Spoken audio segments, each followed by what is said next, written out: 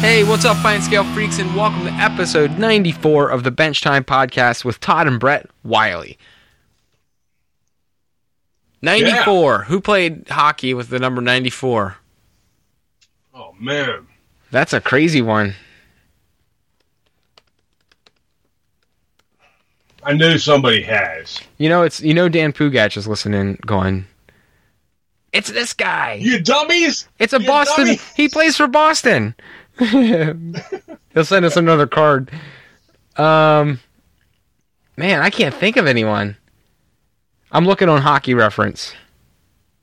Oh, I'll be betting. 94 damn episodes. I'm about tired of you. Wow, you bet? Me too. I'm sick of you. All right. And that's that's a year, almost 2 years. Yeah, it's not 94 straight weeks, but you guys know the drill. All right. Derek Boogaard won. Wore 94. That fighter.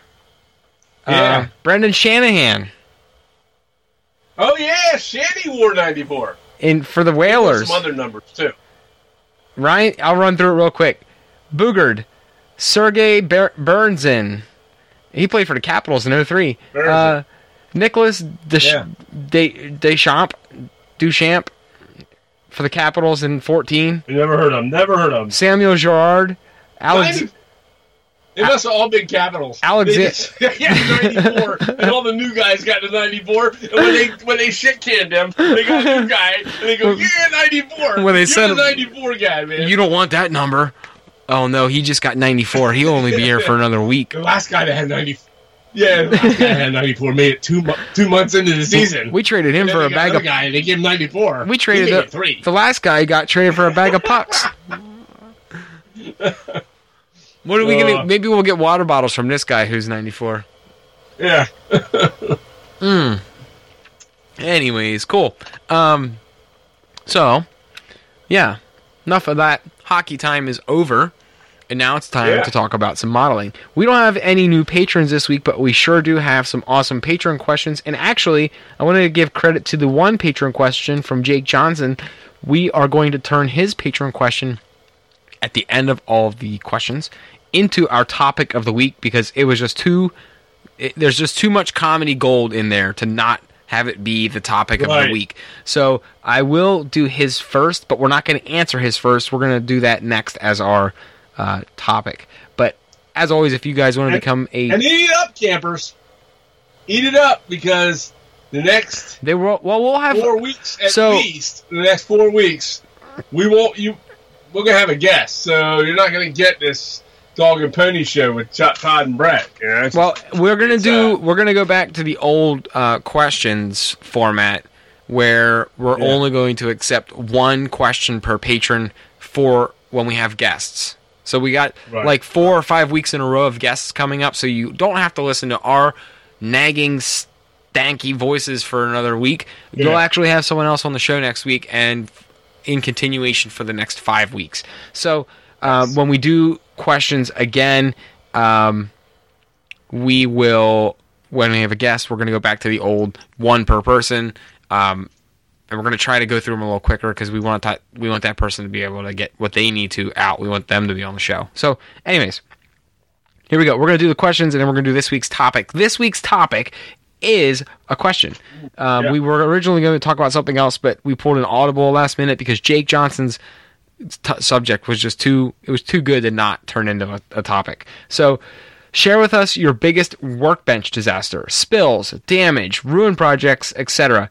He says, I mixed some silicone for an intern demo at work. It was a warm day and the silicone was curling while I poured it.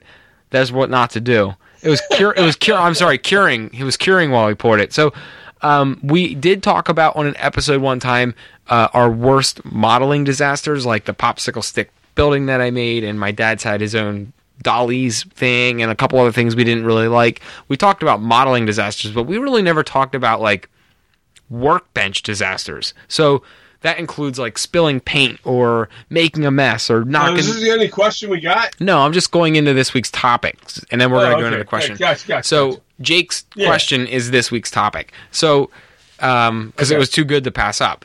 But this week we're going to be talking about our working disasters, like if you ended up wearing paint or whatever. So we got some comedy gold in some of these things, because it's like sometimes when we're working, I'm sure you guys are the same way, it's like the Three Stooges down here, and just funny stuff happens. So oh yeah, that's the topic. We're going to run right into the Patreon questions of the week, and then we're going to start talking about our fun. We're going to have fun with this episode, and we're just going to be candid and just tell us the most insane, funny things we've done messing up while we're working, knocking shit over, you know the deal. So let's do the questions quick, and then let's get into having some fun with our workbench disasters this week. As always, if you guys want access to be able to ask us questions, and as well as do the contests and giveaways for the patrons, as well as our patron-only content, we did put a new patron-only podcast episode up on Monday, so we'll be doing another one next week. We do those every other week. You can go over to patreon.com/HO Scale Customs and join in on the fun. Plus, you get access to our Overtime at the Bench Facebook page, or Facebook group. So, questions. Scott Horgan, how do you manage projects like I have 2 layouts to build, one for me and one for a client, and live steam locomotives I'm working on I think there was supposed to be a period in there. He's going into everything he's working on, his live steam, his 2 layouts. How do we manage multiple projects like that? I think that's what he's asking. So, can you reread that? Please? It's like a big run-on sentence, Scott. I'm sorry. How do you manage your projects? Like, I have 2 layouts to build, one for me, one for a client, and live steam locomotives I'm working on, just to name a few. Okay. I think he meant to say, like, how do you manage projects? Here's what I'm working on. But it was like a big paragraph. But I like the question. But so how do we manage them? I have obviously I'm doing patron builds. My dad's working on a couple things at a time. We have the layout. We got family life. Yeah. I don't know. I just kind of talked about this many times. I work on what I want to. The last couple. It's kind of like what I want to work on when I work on it. You know, it's not a job. I don't. No, and if we make it a job, here's one of the things I always thought of. Now this is a good subject, because one of the things that we talked about was I've had people ask to build professionally. Not right. Can you I put something up there. Can you make something for me? Whatever. It happens on Instagram a lot. When we put up on Instagram, I get people from wherever, all over, and they'll go, they'll see it and they'll go, "Hey, how much? Could you make that for me? And how much would that be? How much do you want to pay? How much do you want to sell that for?" Well, I really don't want to sell it. I'm making it for my layout, right? But they've asked, and so then it starts wandering through your mind. Should I do this? I obviously this person thinks that it's credible enough that of a build that they'd be willing to pay for it. So now I'm thinking to myself, hey, you know what? Maybe I could make some money doing it. But then I got to think of myself, and then it becomes a job. How much am I gonna still love doing it? I don't know if I would, and I don't know if I want to ruin it. This is my passion. Yeah. I don't want to take my passion. Now, don't get us wrong. There's a lot of people who do it, and they're good at it, and they still, Well, there's that, and we also we kind of monetize our hobby in a different way through the advertising on the podcast, or I'm sorry, on the website. We have advertising, and we do with the Patreon helps to pay the show. But we do have a little bit of extra over there from the ad revenue. You guys see we have ads on the website. So we are kind of monetizing our hobby, but just not by building. We're doing it in a passive. It's a passive way. But I don't know if I can. I'm like you. Feel good about doing that. I don't want to feel. I mean, we have some builds for our patrons, and that's fun because we get to know our patrons over some time, and we get to kind of personalize a project for them. That's different to me. But if I had to take in a client, and some people love doing it. Jason does it all the time. I know we've talked to some other people that have client builds. That's what they do. They love it. Many of our guests have done it. Yeah. But for me, I'm going gangbusters at work all the time. I'm going gangbusters with family life and doing this and that. And I talked to you on the phone just before we started. I'm busy all evening working on stuff for family things. And the last thing I want to do is have pressure to come down here and then have to work again. Now I know we have to do the podcast, but I think it's fun because we can just get on here and bullshit, and you and I like to bullshit, so that's not hard. But I think you're like me. The instant that there's like a time sensitive thing on it, it's like now I have to go downstairs and do this, or I gotta go in the back room and do this. You get home from work, and you're like, I gotta go in there and I gotta build. Yeah. And here's the other pressure. Go ahead. I was just gonna say we were even offered to do a pretty substantial project for not model railroading, but for a historical setting, a big layout, but without trains. It would just be a big diorama, a diorama, huge diorama, a Civil War diorama. Yeah, we don't need to go much further into it, but we were offered to do a pretty substantial thing, and you and I weighed the options for quite some time, and to the point where they reached back out and said, "Are you guys interested or not?" And after talking again, you and I were both like, "We just don't. We have the time. It's not my thing, man. We have the time, but then it just would lose. It would lose its. We just don't want it to. We want it to do it for us, and it is selfish. But at the same time, we got to have a hobby to get our mind off of everything else. So I know that really doesn't answer Scott's question, but we kind of devolved into that. But that's really it. How do we manage our time, though? We do it when we want to, and we do it when we have fun. I know there's oftentimes I'll text you and say, "I'm so sorry I didn't get to work for a couple days, but I'm going downstairs in the basement," and you'll say, "Dude, whatever. Like, you're busy. It's a hobby." And you say that. You keep telling me that. You apologize for it. I know. You start apologizing for it, you make me mad. Yeah, but I feel bad because you're going gangbusters on this stuff, and I'm like, I want to work so bad. And I'm really not. Lately I haven't been going I'm probably not apologizing. I'm really not apologizing to you. I'm kind of apologizing to myself by saying sorry to you, because I feel like, I really want to get down there and work, and I feel so bad that I haven't, and I got like all these creative juices flowing, but then sometimes at the end of the night, it's so hard because we've just been doing so much all day, and it's like, I'm done. Anyways. There's another pressure that comes with that. Yeah. And that's what I wanted to talk about real quick.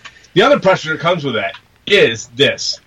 I am confident that whatever I make it for me, and I know it looks the way I want it to look. Oh, yeah. Okay. I start making it for somebody else. The whole time I'm making it, I'm going to be worried to death that self-conscious. It's not going to be good enough. Don't look at that thing. Don't look at this one. And then what if they complain? What if they go, I don't like that. That sucked, and we don't like it, so I don't want to pay, and you spent all that time on it. Then what happens? Then I get pissed because now I got stiffed, and then if I get stiffed, I'm going to hate somebody for that. Then I'm never going to do another paid build again. I'm sorry. You know me. I'm going to be angry. I'm not going to like that person no more, and I don't want it to be that way. I want to have friends in this hobby. I don't want to. This is a hobby, and that's If I make it a business, then I got to sit there and I got to worry about whether or not, while I'm making it, I'm gonna go, I don't know, it might be a little too dark, maybe it's not weathered enough, and maybe they're expecting it to look like something else. And then when you send it to them, you're like, hope they like it, And if they do get it, and they get it and they don't say nothing or nothing, then I'm going to be worrying when I send it whether they liked it. Did they say they liked it? Did they really like it? Or they just say, will I ever hear from them again? I don't need that kind of bullshit, what's worse is they'll just give you the answer like, thanks, it's nice. And it's like, wait, what?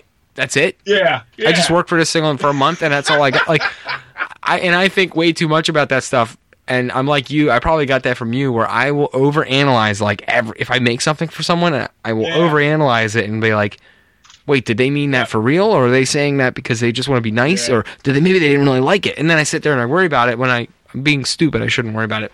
Now, that really doesn't answer the time management question, but really, we just work on it when we want to. No, but... So, all right, we need to move on to the next question. We've spent Let's move on. 12 minutes on this question. So what? All right. Go ahead. Dan Pugetch. For most of us, fall is here and winter is coming. How do you two winterize your workbench? This could mean storing paint and well, Dan, we got to do that in under 12 minutes. Well, the way our weather is, we got to answer this in 12 minutes. Well, so I was just, oh my God. So podcast, damn it. If we want to go longer, if I wanted to go 2 hours, I'm going to go 2 hours. Hell, we gave 2 hours to Dave Ferrari. We gave 2 hours to Howard Zane. Well, if I want to go 2 hours long on my podcast, I'm going to do it. I get it. Okay. So sorry I said anything. All right. So how do we winterize our? Well, your is in a spare room, so you got heating How cooling. do I winterize it? Winterize it. Oh, you wear a hoodie. Yeah. Well, down here. mine's the same temperature the living room is, So it's great, my basement. I think if my basement didn't have a garage door, it would be perfect because Right. it wouldn't be bitter ass cold all the time. But my basement has a garage door which leaks some crazy amount of air because it's an old house. So, how do we winterize this down here for the winter, Dad? Well, we have I'll tell you how we do that. we put on the layers and we get some coffee and you got a curtain. the maroon curtain from the basement. Yeah, and that helps. Well, okay, so we need a sliding piece of paneling that we can slide. I actually across. was That thinking. would be So helpful. what I was actually thinking about is getting some 2x4s and sealing off the one half of my basement, and putting a door put a door in. Yep. You know what I'm talking about. Like when you come down the basement stairs off to the right where the lawnmower and stuff is, that first section, just put a little wall in there. It don't have to be great. Just some plywood and 2x4s. No, that's great. But anyways, how do we winterize it right now? Right now, Dan, I got a curtain, and it's one of those. Space heater. It's actually not even a curtain. It's a blackout shade that we don't want in the house because it's ugly. It's a blackout window shade, but it's an insulated one, so it's insulation, right? It's like insulation. Yeah. And my dad will say like, hey, we're gonna work next Saturday. So then Saturday morning or Saturday about 2 hours before he comes over, I come downstairs and I turn the heater on and I pull the curtain across the doorway. And my theory is the curtain traps the heat, and I heat the basement up. And it does, honestly. That little curtain will keep this end, the end of that we're working on. It'll keep it a good 10 degrees warmer. But right. And here's the thing. Then I get bitched at because when I go in, it's on like a curtain rod thing. So when I open it up, apparently I discombobulate how it's set up there on the. Every time. Curtain rod. Every damn time. And so, because I'm clumsy, I gotta tell you. And when we get into our main topic, you'll understand. But I have a tendency to trip over everything that's laying around. I run into things. I'm terrible. I could have like a piece of foam, like the insulation foam that we use to make the base for the layout. I could have it laying up against the wall 3 feet away from my dad. And I'm thinking, all right, I'll walk before you come over. I'm thinking, all right, what are all the things he's going to trip on? I'm going to move them. And then I move them all out of the way, right? Everything's out of the way. I don't get it. At least enough for me to walk through and be like, this is fine. You won't trip. Well, what do? The first second you walk in, you knock the one thing over that I didn't pick up because I didn't think it was in the way. It's 4 feet out of the way, and somehow your foot swung around and hit it. It's like you got a Gumby leg, and it just swings out and hits the one thing I don't understand that at all. I don't get that. I spent a good portion of my life teaching people how to skate and play hockey, and I'm a very skilled and graceful skater. I'm not clumsy. It's not something that's usually like. It's not a bad thing. It's always like an extra piece of foam, and it gets caught between your feet, and you kick it halfway across the room. I'm like, it's once I hit that room, I turn into Mr. Uncoordination Man. We also I don't know what it is. Well, it's like I put on a cape like Superman. I go in, except I'm the guy who. I think I know what it is. You just get so excited at work that you're like a kid. You just run in like, I'm ready, I'm here. And that might be it. I'm like running around in a hurry and I'm trying to get things done. Because I only got some time. But the bottom line is I'm a clumsy oaf and knock things over, and it happens. That's the way it is. That's not. There's a trash can in his. Oh yeah. with a dented lid. It's a metal trash can with a rounded top lid. And I thought, oh, you know what? I was down there working, I needed to sit down real quick. It's one of those stainless steel trash cans, yeah. Yeah. And my ass put a dent in the top of it. It did never come out. And when I sat on it, I only sat on it for a minute or two. And I got up, and there was this dent, and I'm like, oh, man. And I'm trying to push it out, and it won't come out. So Brett took a giant permanent Sharpie marker and wrote, Todd's ass made this, right over top of it. So, yeah, I mean, that was pretty interesting. That's kind of a hint towards our clumsiness, but as far as winterizing, Dan, it's just I got a nice space heater down here, top of the line space heater, and can't get a better space heater than what we have. And we had another one that was better. It wasn't necessarily better; it was more unusual. Which one? We used to have one. Oh, the lamps. We had these giant. Okay, well that was before. That was before we upgraded my lighting. Now we're gonna really freeze this summer because that was nice when we had that. Well, that was. But last winter I had the lamps too. I mean, true, last winter I had the fluorescents. So before I upgraded the lighting, and I actually put in I went out and we bought nice lighting. We actually got we spent a little bit of money and we got some nice fluorescent lighting. Yeah. We put 1, 2, 3, 4, 5, 6 4-foot by 2-foot. Now you know somebody's gonna get on here and go, "Oh, well, you should have got track lighting." Well, and you know what? Kind of bulbs you can go pound a big ass pile of sand if you're gonna critique my lighting.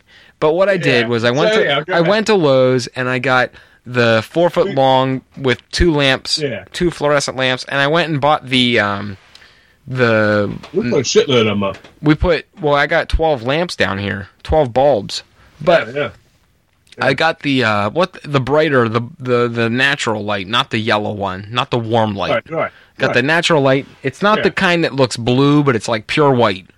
The higher temperature one, it's like a pure white light. Got that in there. But before we did that, and this isn't really winterizing, but I'll get back to how this was winterizing.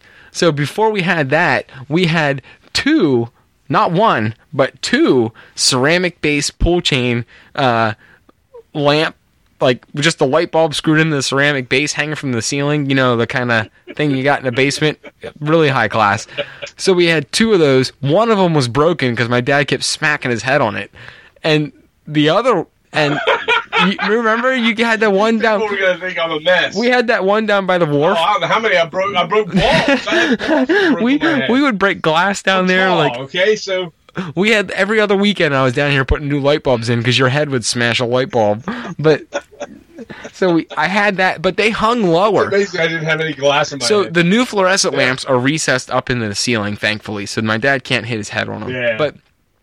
But so we had two pull chain lamps, and remember we had a table lamp in the middle of the layout without a lampshade on it. We took a lampshade off of it and we just turned that on, and then we had those DeWalt the DeWalt work lamps, the big giant halogen lamps, and I had it clamped to the beam in the ceiling above the layout. And that was our heat, too. In the winter. That was our heat, because those things get hot as shit. I had them over to Harbor. Yeah, I had them over to Harbor, and I would be sitting there, and I look down at Brett, and he's down there shivering at the other end. And I'm up there, and I got, sweat dripping on my forehead.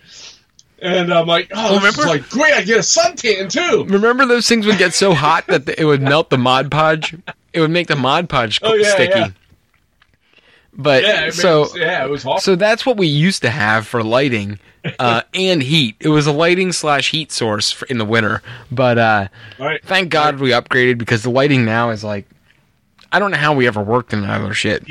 Great, that was a good job. So, anyways, that's kind of a lighting / winterization tool. Or winterization story. Now we just have a nice heat. You know what I should do? And I looked at getting into this, one, Dad. They make those wall heaters, electric wall. They're they go into they're for garages or basements like ours. And they tap con into the wall, and they're a heavier duty wall heater. Might not be a bad idea to get something like that. They make gas ones Yeah, too. might But not be a bad idea. anyways, we'll figure that out. But we have like baseboards. no. No, it's like it's like the size of my dehumidifier. You know what I'm talking about? Oh, okay. But they fasten to the wall, and they got electric coils in them, and they pump heat out through them. Now I know normally they would be expensive to run if you had them in your house, but for the couple hours a week that I would run it down in the basement, a little shop heater like that wouldn't be a bad idea. Yeah, but we could figure something out like that. But anyways, that's how we winterize. Also, I just wear extra layers and bring some coffee down. Right. So, next question. Ron, and you make good coffee, by the way. I love my. You know what the best coffee is? 5 o'clock coffee, Italian roast, right there. That's all you need. Or 8. It's either 5 o'clock or 8 o'clock, but I think I have Folgers now. You know what I started doing? Huh? You know what I did actually this week? This is a side note. This episode has no direction, by the way. This episode is an absolute shit. It's going to be a shit show this weekend. So. Just buckle in for the ride, guys, because this is gonna be a fun episode. Anyways, we got some stuff. We do, but we're gonna be all over the place tonight. This is gonna be just a fun, just screw it episode. We're just gonna rant. It's a Mod Podge episode. There we go, the Mod Podge episode. That's the title of it. I'm gonna write that down. Anyways, so I don't think it's Mod Podge. I think Mod Podge is just that stuff we use. I think it's Hod Podge. Oh, a hodgepodge. Yes, sir. Hodgepodge, yeah. There we go. The Hodgepodge episode. Yeah. All right, that's the name of this week's episode, guys. Yeah. All right. So something I did different because I was having trouble falling asleep when I would drink coffee and then come down and work. Because I would make a pot of coffee, get my cup, take it down to work, and it's 9 o'clock at night. I'm getting ready to work. And I was out of coffee the other day, and I thought, man, I do drink coffee. I'm not like, I am kind of a sociopath. Like, I'm not a sociopath, like a psychopath, where I like the taste of just black coffee. I like just black coffee. Right. I do too. I don't like anything in my coffee. But I just like to drink a coffee. It doesn't necessarily have to be for the energy. Sometimes I just like to have a coffee. So you like the taste. Yeah. So I was thinking, like, the other day I'm out of coffee. I went to Target to go get some coffee, and I saw decaf there, and I was like, I'm gonna buy a decaf. So I bought a pound of regular coffee and a pound of decaf coffee, so that way in the evenings I can make a cup of coffee but make it decaf, and it's still good coffee. I bought a pound of Starbucks decaf, and it was like $5 a pound or whatever. But so now in the evening I've been drinking decaf coffee, and I'm not up till 1 a.m, tossing and turning, trying to go to sleep. So I never did that before, and it's just a stupid idea. But sometimes just having that coffee while I'm down here working, even though it's decaf now, kind of just gets me in the mood because I just like to sit down and have a coffee. So now my evening thing is, if it's late and I want to go downstairs and work, I'll just drink a decaf coffee and bring it downstairs. So, and it's kind of got that placebo. Right. When I'm drinking it, it has that placebo effect. I think I'm getting my coffee and my caffeine fix, But in reality, once I get tired, I just fall right asleep because I wasn't drinking all that caffeine like in a regular coffee.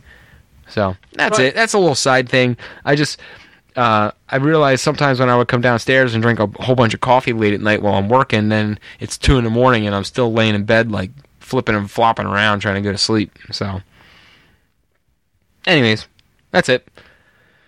All right, Ron Piskel. Ron Piskel has a question. Do either of you use a headband magnifier or a bench top lighted magnifying glass when you are painting detail parts?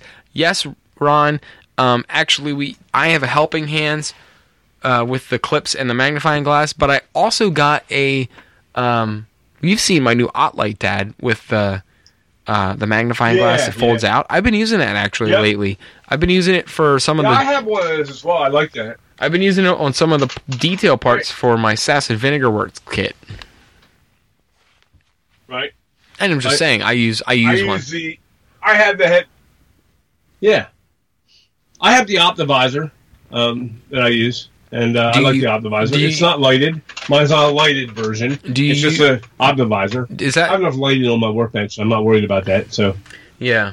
Do I use it? Yeah, I use it a lot. I use it pretty much all the time when I do fine details. Whenever I'm not doing a Facebook Live, I use it because I can't do it and then do Facebook Live and look at the camera and that at the same time. I can't do it. Right. Answer questions. But whenever I'm doing fine detail things like figures or vehicles or any of the small cast metal parts, that types of thing, if I'm doing them by hand, of course, you're always doing it by hand. I definitely have the Optivisor on. It helps a lot. I love it. It really helps me out, and I can hit details and areas on it that I could never touch. Right. Even with the magnifying glass. I had the magnifying. I have a different light with a magnifying glass, but but you also have different. Your eyes are also of a different age than mine, so right. You need a little more help. So. I'm just kidding. Anyways, so yes, we both do use magnification and light, and both of us are. I think you almost want to. Both of us are pretty big advocates of OT lights. If you can get your hands on some OT lights, I love them. And also, the OT, every now and then you can use a Michaels coupon and get your OT lights pretty damn cheap. So, all right. Yeah. Next, there's Jake's question, but that's going to be the rest of our podcast episode. Dazzy J wanted to announce that it is going to be summer soon in Australia, and I'm definitely 100% jealous of you, Dazzy. But also, you suck. Yeah, what the hell? So, actually, funny story. Don't tell us that. We're getting ready to go into winter. Well, I run with a guy who's from New Zealand, and I accidentally called when I first met the guy. His name's I'll keep his name out. But anyways, I met the guy from Australia. I'm sorry, from New Zealand. Dazzy will get a kick out of this story. He's been running with me. He comes to the local running group. He's been there since about June, July. And when I first met him, I just heard his accent. And to me, I thought he was Australian. Well, I asked him if he was from Australia, and he got all offended. And he's like, "Whoa, I can't believe you called me out." Or, "What are you, from the South?" Or, "What are you, Canadian?" Like, he tried to make a joke back, like, apparently we have an accent. And he was like, "What are you, from Canada?"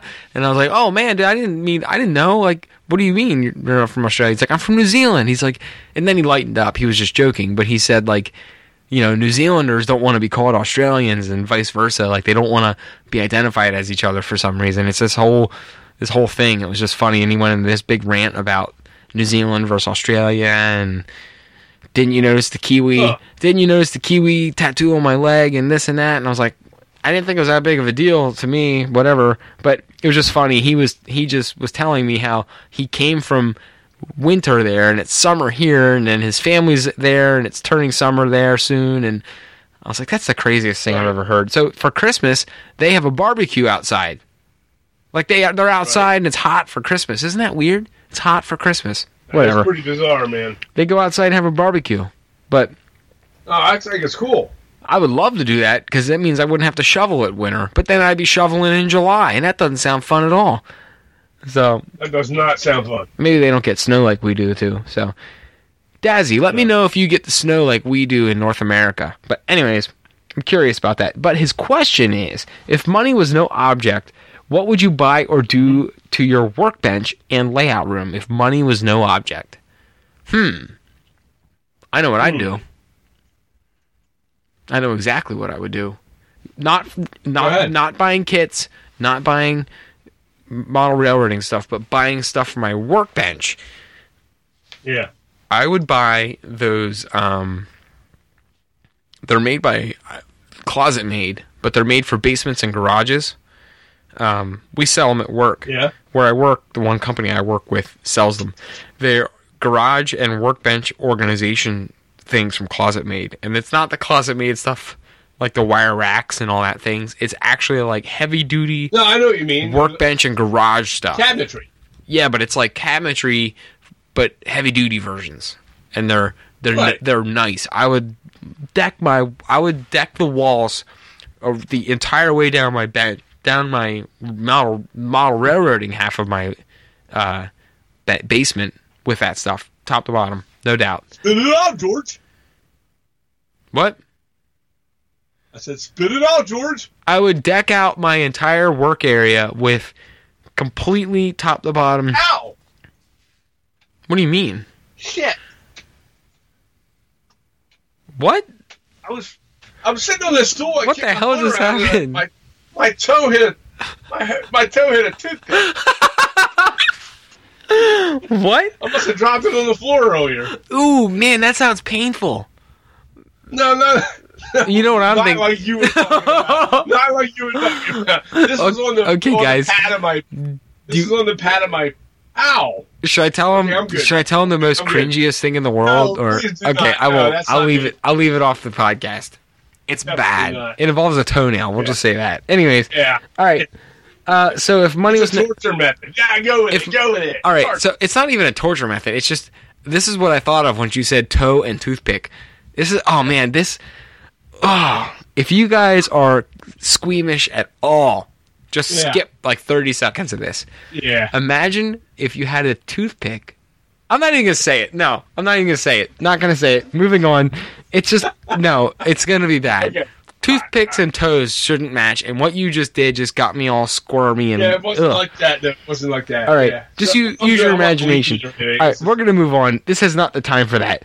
If money was no object, I would deck my area out with that high end like Closet Made or the high end storage workbench. Not even workbench. I love my workbench. I don't think if I was a millionaire, I would trade in my workbench because I love it. I've got graffiti on it. I've written on it. I actually wrote HSC, HO Scale Customs, established 2017 on the front of my workbench. I got graffiti on my workbench. I got spills and smears and this. It's just like you can't replace that. No. I would build upon it. I would add to it, but I would never get rid of that workbench because I love it. So that's what I would do. I would just deck it out with nicer stuff all around it. What about you? Boy, oh man. Not models. Oh, I would also buy a 3D printer and 3D extruder. Yeah. And I would buy a laser cutter. I would buy a laser cutter too. So that's if money was no option. For sure, I buy a laser cutter. If money is no option, I mean, definitely it would be. I mean, this I means would replace my workbench. This is There'd like be no doubt about this is that. like you wouldn't have to work. You don't need to worry about working. You can just blow your money. You have no budget for anything. Yeah. Laser cutters. We'd have laser cutters running. We'd have a new basement. We'd have everything. I would probably no longer have the layout in the basement. I would have a separate building. It would be a separate a building, pole building type thing, or garage. So not a garage, even just a building, and maybe have a garage door on it. Yeah, for ventilation, that type of thing. And but with a huge workbench in there area in it, and then of course it would be a separate entire structure. Right. Money is no object. I mean, Doug Fiscali's comes to mind. Wow. Yeah. You know? Right. But a building like that would be awesome. Like a pole barn. That'd be big enough. That would definitely be big enough. Almost like a little pole barn for just for your work area. Yeah, it'd be perfect. And that's definitely something that I would go with. Yeah. All right, next up. Ken Anderson. I'm not sure if this has been discussed in the past. When your structures are complete and ready to install in the layout, are they set in dry or attached using glue, pinned in with wires, screwed in, or whatever method, if any? Being in a modular club has challenges that home layouts normally don't have to deal with. We've never actually... I mean, a few of our buildings... You can chime in too, Dad. A few of our buildings are not movable at this point because we've set them into a setting, Right. whether it's like in some rock or like some of the seaside structures. The pilings for the seaside structures are embedded into the rock, and they're embedded into the Mod Podge waves in the water. So we're never going to move those. The structures can be lifted off of the docks that, but the docks and stuff and the piers, they're have to redo all that. They're in there forever. We're going to have to break them off. So we have a couple structures on the layout that are permanently in place. However, I here's the thing for me. I feel that if we had to get them off, I could get them out. We would make it work. Yeah, we would make it work. I could save them. However, I have to do it. I feel that they have to be done. I am not going to bump into the thing or bump into something and knock a bunch of them off or shake it somehow, and then the layout shakes, I don't know, somehow, and all of a sudden all the buildings have to be realigned, and screw that. I don't want to have to do that. I don't want to walk around all the time straightening things up and things. It's got to be there. It's going to be it. It's glued. It's glued. Right. So I mean, I also don't. I highly doubt. I don't want them to be moving around, but at the same time, I don't want them to be permanently stuck. If we can, if we can avoid permanently sticking a structure to the base, I will. I mean, I want it to be secure enough where it's not moving. But I don't want it to. Sure. I don't want it to be so secure that we have to destroy it to remove it. Right. Exactly. So there's that. But we don't really have a specific method. It's just making sure it's secure. Now, obviously, we're not moving our layout around like you are, and you said with modular stuff, you need to make sure it's pretty. It's got to be pretty set, pretty solid. So we don't have that. It's not going to be moving. But that's a good question. But for us, it's really just whatever makes that structure stay the most while we're reaching over or around it to work around it to make sure it's not going to move. That's best for us. Whether that be lightly tacking it down or building a foundation underneath it that lets it set in place, secure enough to move around it without bumping it. Off its foundation, but at the same time, we don't want to have to. I'm not going to be in this house forever, so we are trying to build it also knowing that we can lift this stuff up later. Yeah. So that's how we got that. And last one, Lynn is not really a question, but he had a thing. He wrote a little thing about how he didn't have really a topic this week, and he put the link in for the video of Tag Team Whoop There It Is, which thank you, Lynn, because honestly that might be one of my favorite songs of all time. You can't beat that. That's like the old Jock Jams type of songs, and for me, you can't beat those kinds of songs. So thanks for tagging us with the Whoop There It Is song, because that was a little bit of a throwback for me. You know what song I'm talking about, Dad, right? Whoop There It Is! I love that song. Tag team back again. Check the direct it. Let's begin. Party up, party people. Let me hear some noise.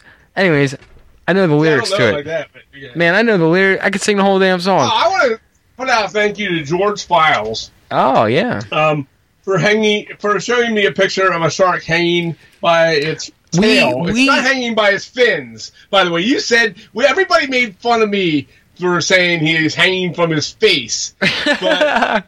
But Dave Kuzwick sent a photo somewhere in Facebook to me. We got actually a few people that put it was George Files and one hanging by her face. Yeah, he showed me a picture of a shark hanging by its face. However, this is George Files showed one hanging by its tail. Now here's the thing: you said fins. The fins are the thing that stick out of the top of its the top of its thing, I know. And the sides. I meant tail.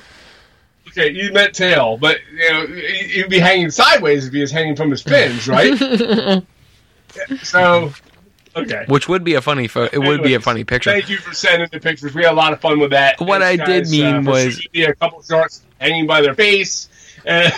What I did mean was upside down. Right. So, whatever. It is what it is. But it was cool. We had, 5 or 6 people sending us or tagging us in photos of the correct and proper way to hang a shark, by the way. So when I do catch that 20-foot great white or 16-foot great white, I will know how to hang it. Thank you, guys. Thanks. So that wraps up our questions of the week. And you got to hear my dad and I rap a little bit of Tag Team. Whoop, there it is. So you can't get much better than that. And we are now going to transition into our biggest workbench disasters. Not modeling disasters, but working disasters. So you said you had actually had one tonight. Did you? I did. Okay. When you're doing a George Celius FSM kit, you will need a lot. I'm talking like 55-gallon drum worth of. Let me guess. Of Indie ink and alcohol stain. Ink wash. Okay. Yes, because this guy, man, it's all through the directions, every step, man. Everything gets dunked in ink wash. You're getting ink alcohol mix on everything. Okay. I have filled the jar that I normally use already on this. I'm probably 3/4 of the way done with this kit now. Maybe even a lot further than that. But I have filled this jar with. I have generally a 1 quart bottle of the 91% alcohol that I use, and I usually mix it all in that big giant quart jar. Okay, I know the right mix and how much alcohol to dump in there. Not alcohol, ink to dump into the alcohol. Anyhow, I ran out. I was running low in my jar. So I thought, you know what? I had a moment here and I was waiting for something to dry. Actually, I was waiting for that to dry. And while I was waiting, I decided I have a brand new bottle up here on the shelf. I grabbed the ink, and I started to mix it.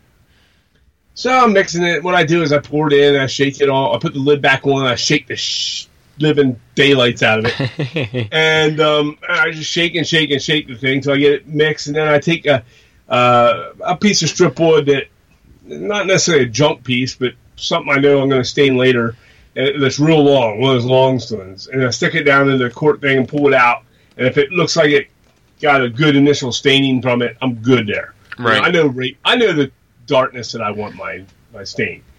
And so I'm mixing it all up. I got it right where I wanted it. Put the lid back. I went to put the lid back on and screw the lid back on. And as I went to pick the thing up, I'm squeezing the bottle because they're not really heavy-duty plastic bottles at the drugstore when you buy that stuff.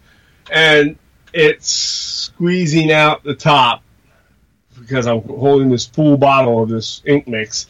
And now I got ink mix on my... Luckily, it did not land on the model. Luckily, it did not hit my phone. It was sitting there. But it did run all over my cutting mat, on my hands, on my jeans. I had black India ink wash because I grabbed the bottle like I was, like, I don't know, and I guess I squeezed it a little too much. Yeah. And it was just, I'm like, oh, man, I was holding it over a trash can. Let it drip up and having to wipe it all off, and I have India ink wash all over the place. So that was my little mishap tonight. But nice, I love it. I've had mishaps on my workbench with bottles of glue. Well, let's dive into each individual one, though. Oh, okay. We've got to create some stories here now. So.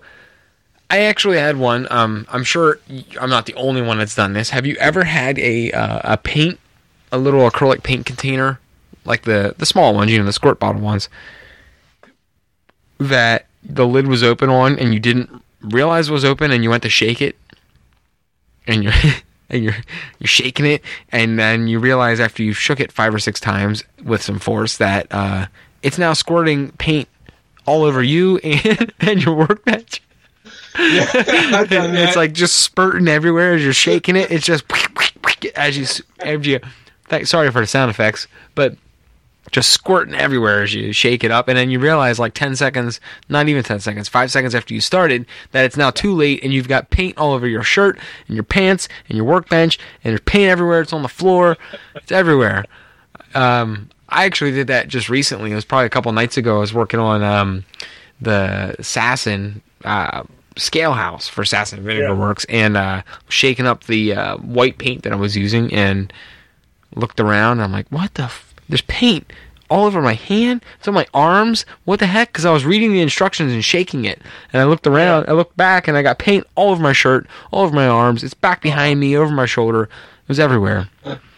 So, because this acrylic paint I was using was a cheaper one, so it's a little more watery, and it just shot everywhere. So that was one of my recent ones. Well, I've done that with Hunter Line stain. Oh no! Yes, you went to shake it.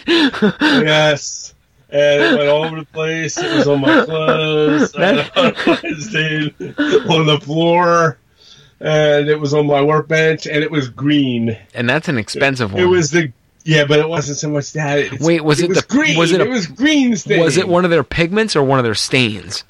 It was a stain. Oh no! And it stained, like, I have this work. I have Yeah, it's a different. This was before I bought this. I have another cutting mat now, but my cutting mat had these green stains, and they didn't want to come out. Luckily, it was reversible, so I could flip it upside down. But yeah, it was pretty bad. I had these green blotches on my. I had a couple of green blotches on my pants. It was an old pair of shorts at the time, but yeah. So I did that with so I made my own India ink wash, and I put them in a little ball. Oh, whoa! Hit the microphone. I put it in a little ball container, like the little old ball jars. Yeah. The small Canning. one. Yeah, the canning jars. It's the small, short one. I don't know how many ounces it is, but it's a short one. It's about 2 or 3 inches tall. Yeah. I put in that, and I didn't have the. Sometimes when I'm working, I'll just put the lid on it. I'll just set it on, but not screw it tight the whole way. Yeah. And I like to make my India ink wash mix in those because they're easy to shake up. They're easy to store. They don't evaporate. It's a good seal on the lid.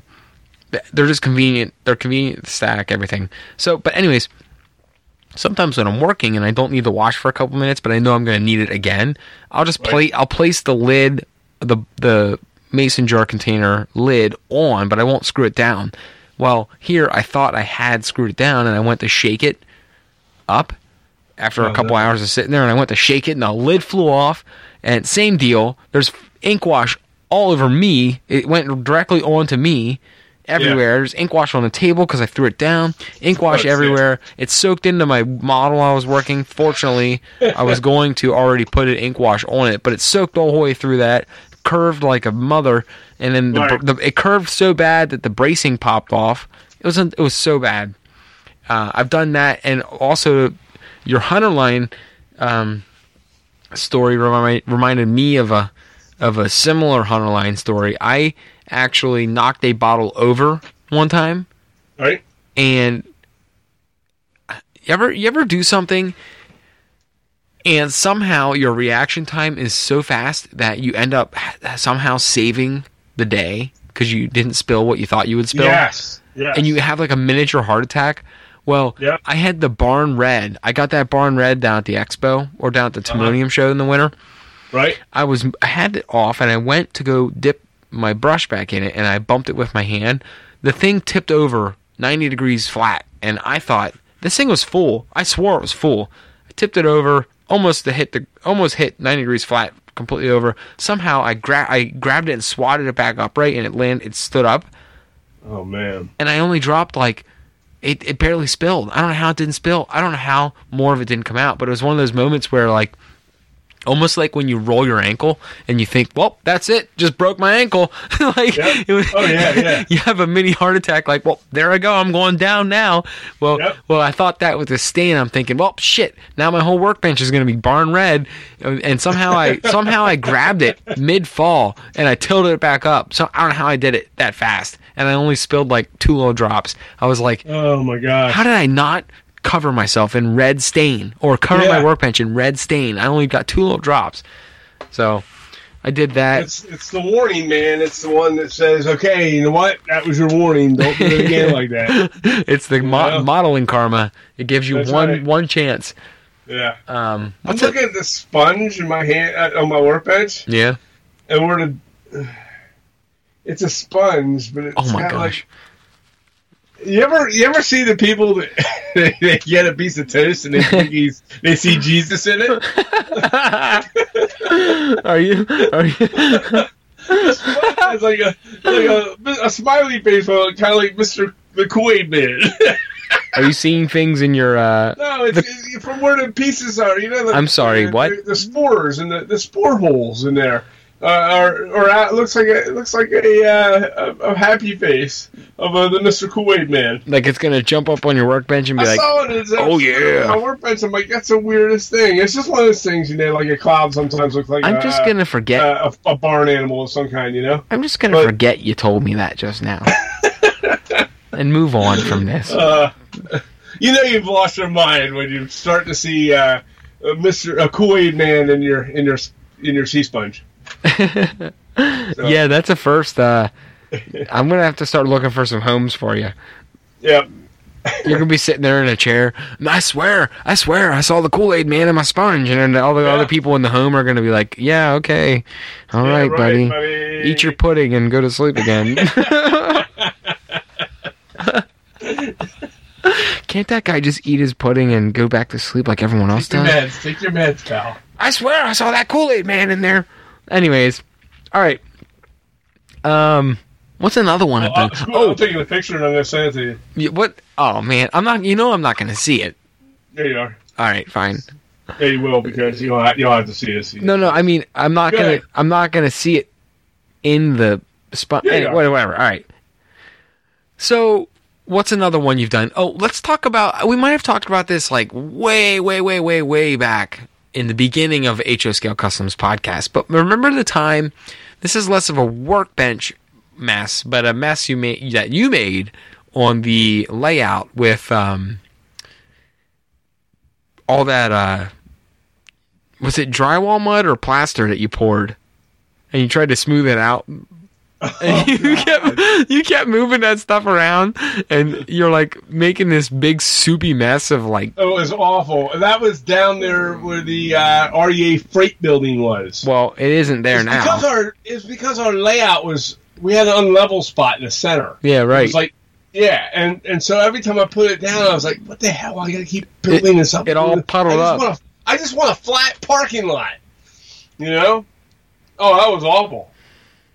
Yeah, that was awful. I mean, I had way too much of that plaster all over the place. And you kept slopping it around with that trowel, and you just kept making a big soupy mess over and over again. And it was like, it was awful. It was way too watery. It was like soaking into everything. And I'm like, what are you doing down there? And you're like, I don't know. I can't get this stuff to smooth out. I just can't. Like it was so bad. You did that. I just sent you a picture of the sponge. Was it on Messenger? No, it's on your regular text. No, it's going to take forever to come in. It's coming. It's coming. All right, let's think of some other modeling disasters or workbench disasters we've had. I don't see the Kool-Aid Man in that at all. You don't see that face, big giant mouth? No. 2 eyes above it? No. What the hell, man? All right, whatever. Kind of. Yeah, whatever. I guess. Okay. All right. Okay. Weirdo. Anyhow. All right. So, other disasters that we've had. I know we've had more. Well, I talked about the one I had recently with my Baxters, where I had the metal rule that landed on top of the hand-laid track and the trestle that I built that runs through Baxters.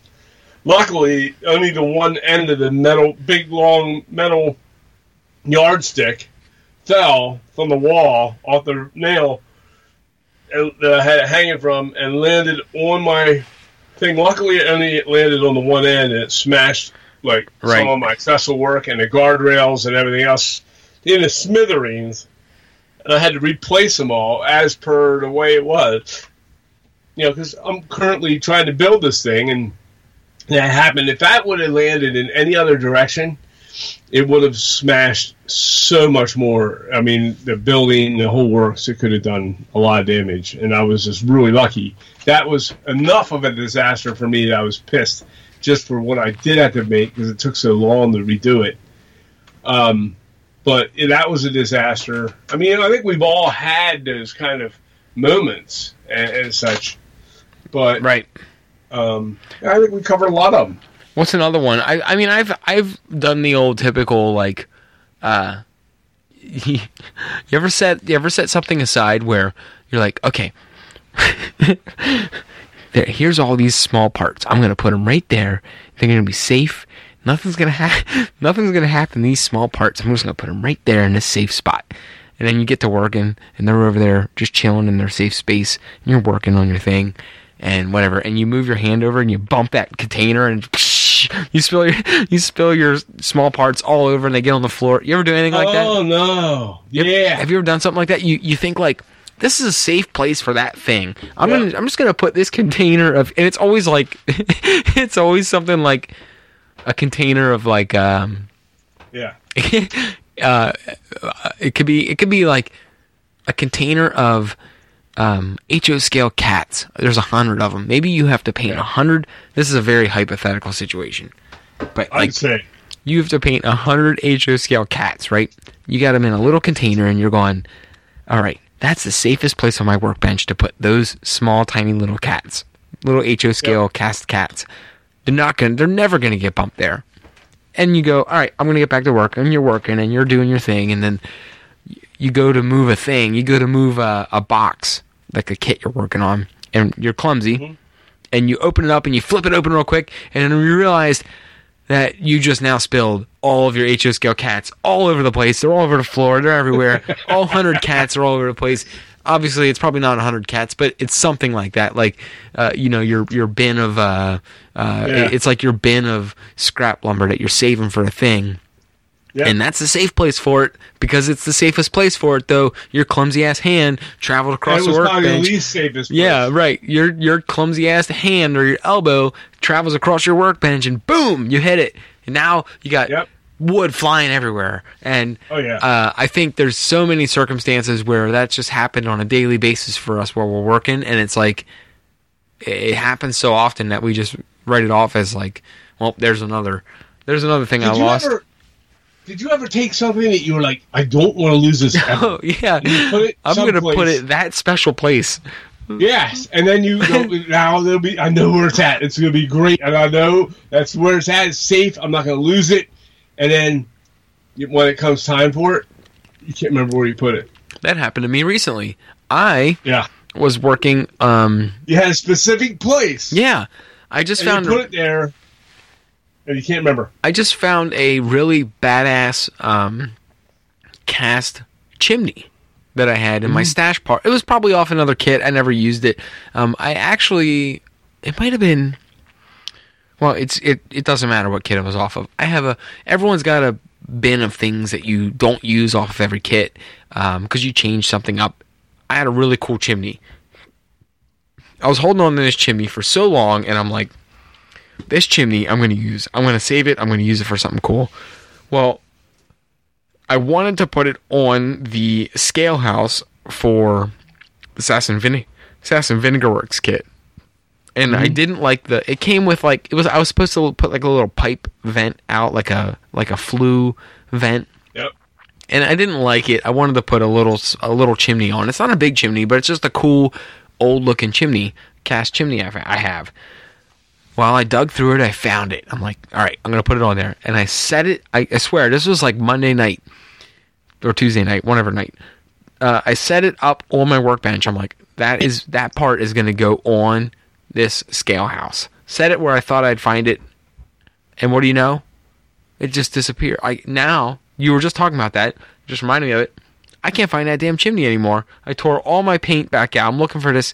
Tore all my stuff out of the workbench off that shelf that it was sitting on. Chimney's gone. Have no idea where I put it. Who knows? Maybe you know those mice that we said that have they take the Aleene's tacky glue caps and they wear them as little little fezzes. I think they have the chimney now. They got the chimney stuck somewhere. If I tear down my ductwork, there's probably people are going, what the hell are those guys talking about now? Well, way back on whatever episode, 60 or 50 or whatever, we talked about how you always lose the white caps to your Aleene's tacky glue bottles. No one has the cap, the original cap to the Aleene's tacky glue bottle. It just you never put it back on. No, they just go. They don't go on. They don't even go on. Once there's a little. once the crust starts to form on the end of the Aleene's, like that clear gooey crust. You can't even get the cap back on, right? So they just disappear. But wherever those caps are is where that chimney just went. So, as well as a million other detail parts. They're all in this little stash somewhere. The mice have taken them. You hear that, mice? They're listening to me now. They know. They know I know. After they have these little fezzes on their head, like they're Shriners or something. It's the Aleene tacky glue caps, and they wear them as their fezzes. Yeah. They're Masons. After I'm done, while I record this episode, I do wear a tinfoil hat to keep the mice thoughts out of my head. Anyways, no. So I've done that as well. Have you ever... Okay, here's another good one. So you know how my workbench is. It is what it is. It's got its character. There's a lot of booby traps on my workbench. Would you agree? Yeah. Like, yes. there's some booby traps on that thing. Well, no. have you ever been working on something and you set like I'm looking right now. So I have my my file card up high on the top left of my workbench, but it's kind of a weird shape. It's hanging out over the edge. Have you ever had something that is kind of like off balance on your workbench, fall from up high and hit your workbench and just explode everything else? No. Oh. No, I haven't had that. You know what I'm talking about, though? Yeah. So I'll bump the file card or whatever, and it'll drop, and it'll hit the one thing I don't want it to hit, and it'll just blow shit all over my workbench. That happens. That happens on a nightly basis. So I sometimes have stuff drop off. I can't say that. I had the pegboard here, so sometimes they fall off the hooks and stuff. And luckily they haven't landed on anything. I haven't been unfortunate that way. Have you ever? I have had a bottle of. I've had a bottle of Elmer's glue with the lid off. I had it unscrewed and I had it sitting on the counter on the workbench, and I didn't realize that I must have been moving stuff around, probably a big sheet of directions or something like that. And I must have knocked it over. And I got up and I walked away and I left the room for a little while and came back. And I realized that earlier I must have spilled this Elmer's glue, and it was glue all over the workbench. I had to scrub the glue out. Oh no! So I had to do that. Luckily, it was not one of those model ruining experiences, but I had to wash down and clean all the tools, tear everything off the top of the counter of the workbench, and wipe it down, scrape it off. Some of the glue was starting to dry and harden. And so, yeah, I did that. I've done that. So, have you ever? So this isn't necessarily a workbench disaster, and we can kind of wrap it up on this one.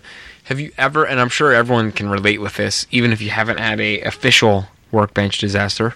Have you ever been like working on something that's so delicate that you have it up there, and you're like, oh, this can't be touched. You can't move this.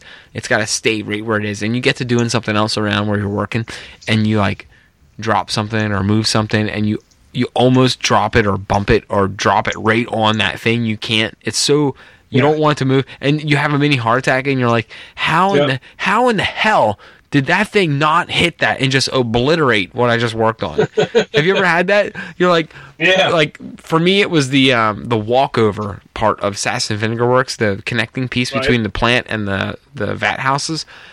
That was a very delicate, and you've seen it. It's up on stilts. It's very delicate. It had a lot of scale lumber that couldn't be bumped while it was drying. It had to be stationary for a long period of time. So I set that aside, and I'm working on something else. And I don't know what I did. I moved something and it fell. And somehow it fell and it missed that whole thing that I was letting set to dry by like centimeters. It just right past it, hit the workbench, didn't bounce at all, just hit it, moved away from where I was working, fortunately. And I was like, how in the hell did that thing not...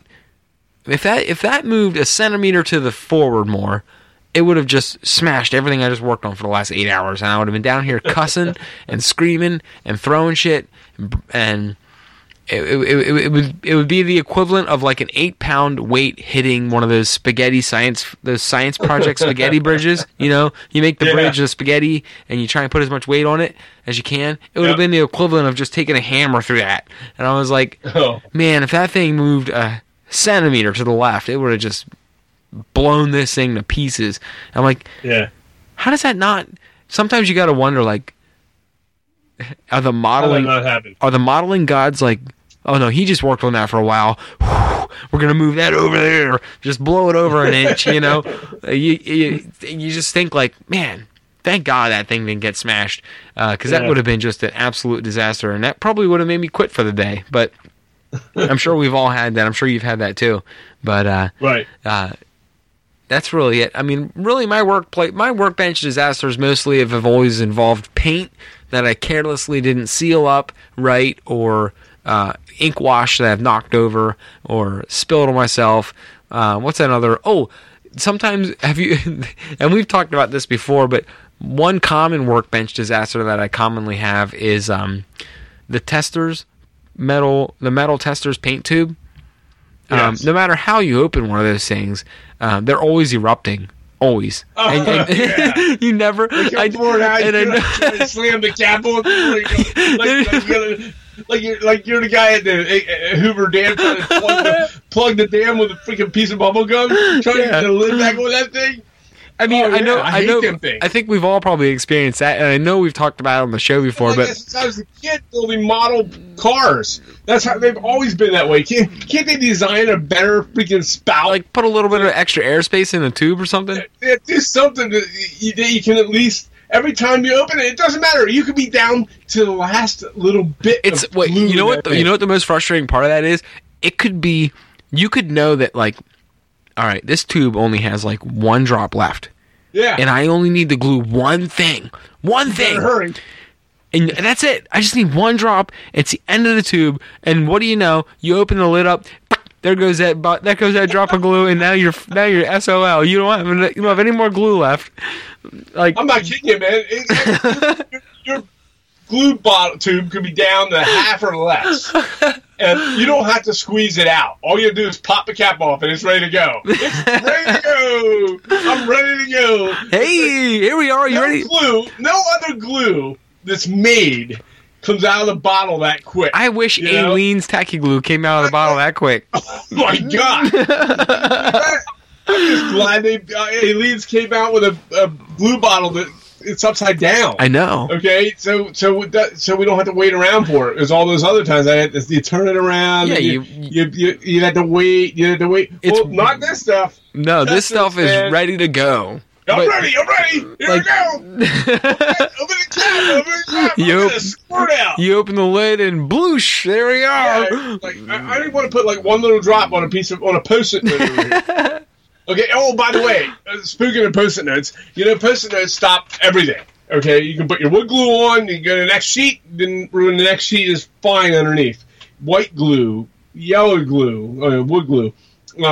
Your Aleene's Tacky Glue, any of that stuff. Your canopy glue, all those types of things. Even some of your solvent-based glues like rubber cement and things like that. They're all fine, okay. Even your super glues. Put them on a Post-it note or equivalent of a Post-it note, and then the next Post-it note underneath of it won't be a problem. It will be perfectly clean when you get to that one. So when you peel one off, right? Well, not with testers. That shit stains right through. Oh yeah, it goes through like 4 or 5 layers of Post-its. Yeah, you're getting a couple of layers of Post-it notes stuck together for whatever. Yeah, and then the next one you're able to use still has a stain. Like, I'm still here. I just wanted to let you know that as soon as you open that bottle up, I'm ready to go again. I'm ready. It's like too much enthusiasm. Tester's glue has too much. It's like when you open the cap of that glue up, it's like, hey, you ready to glue some shit together? I'm ready. Let's go. Oh yeah.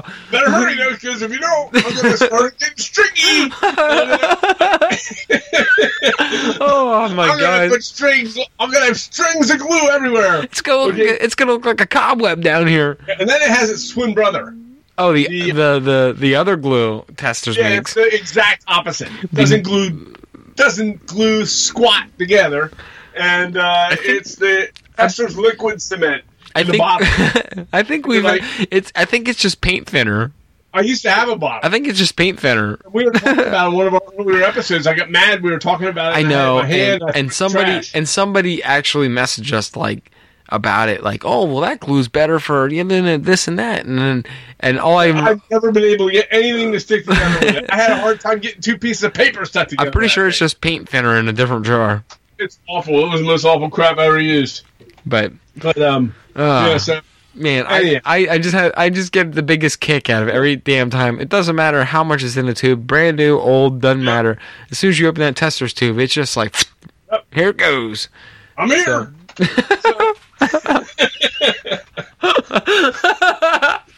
It's like the Uncle Eddie of glue. Yep.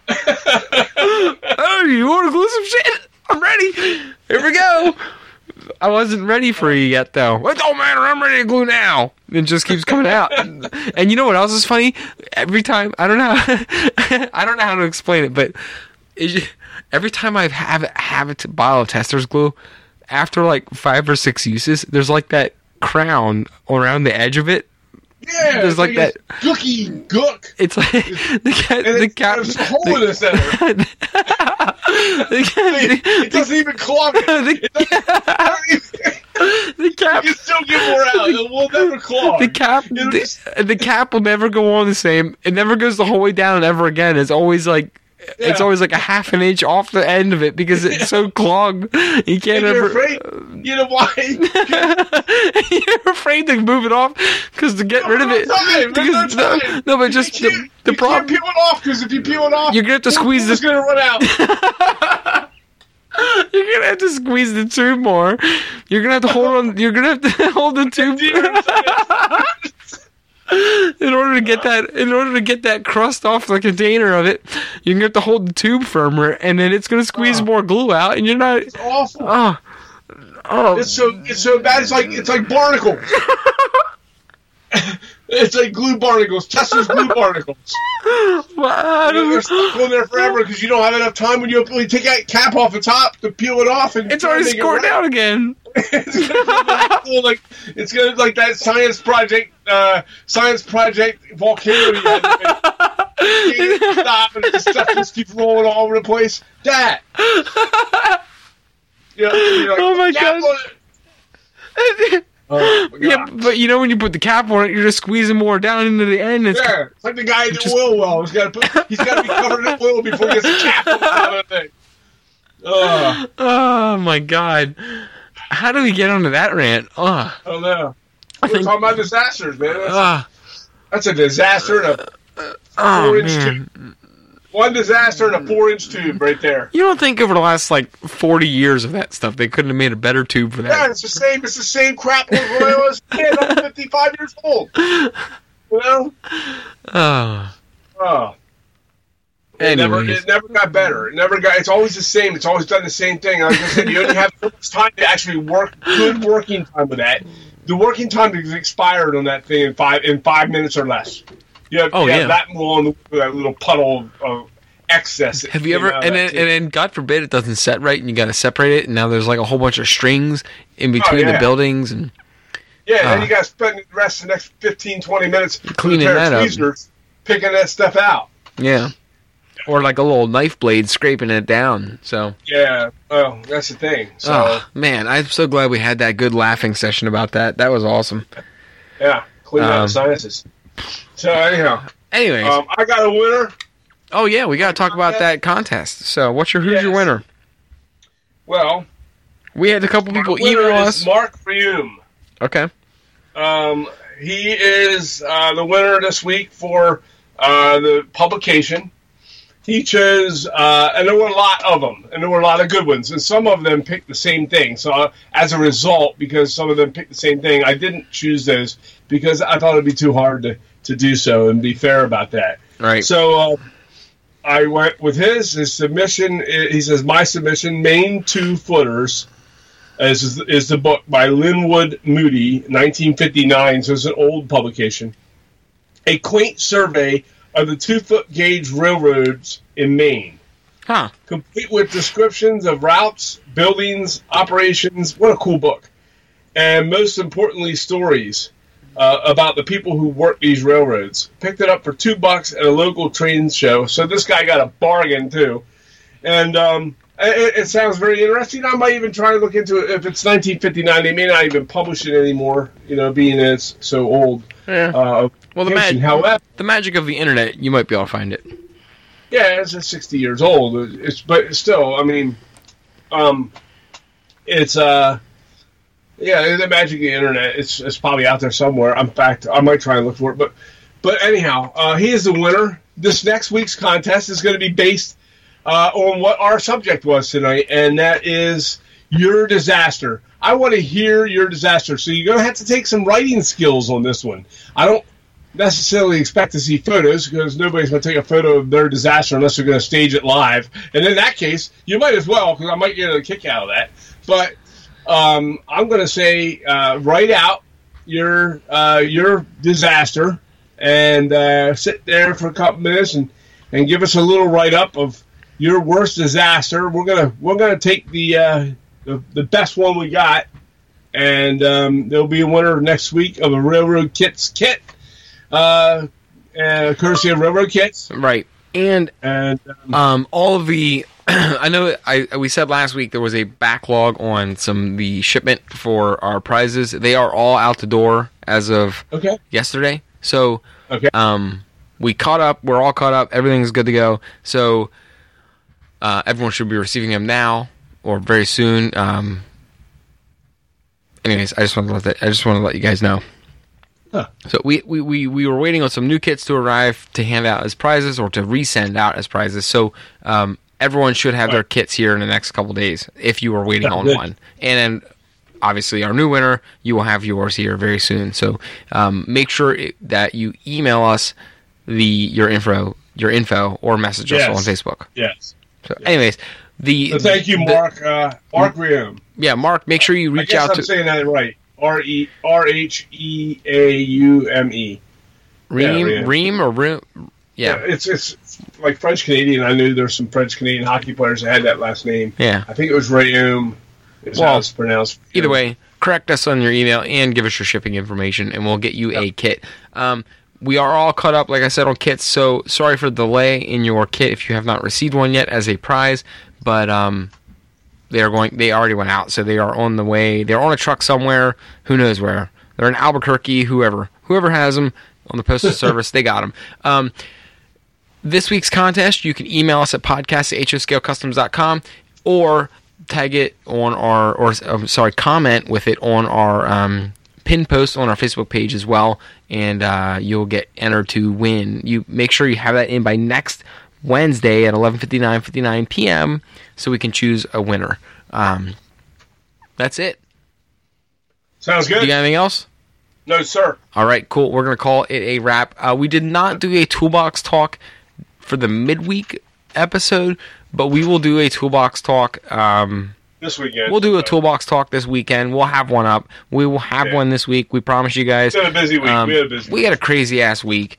Yeah. Just ridiculous stuff going on. Yeah. So a lot going on with family stuff, and we did not do a toolbox talk midweek, but we promise you this week there will be a toolbox talk. So look for that sometime this weekend.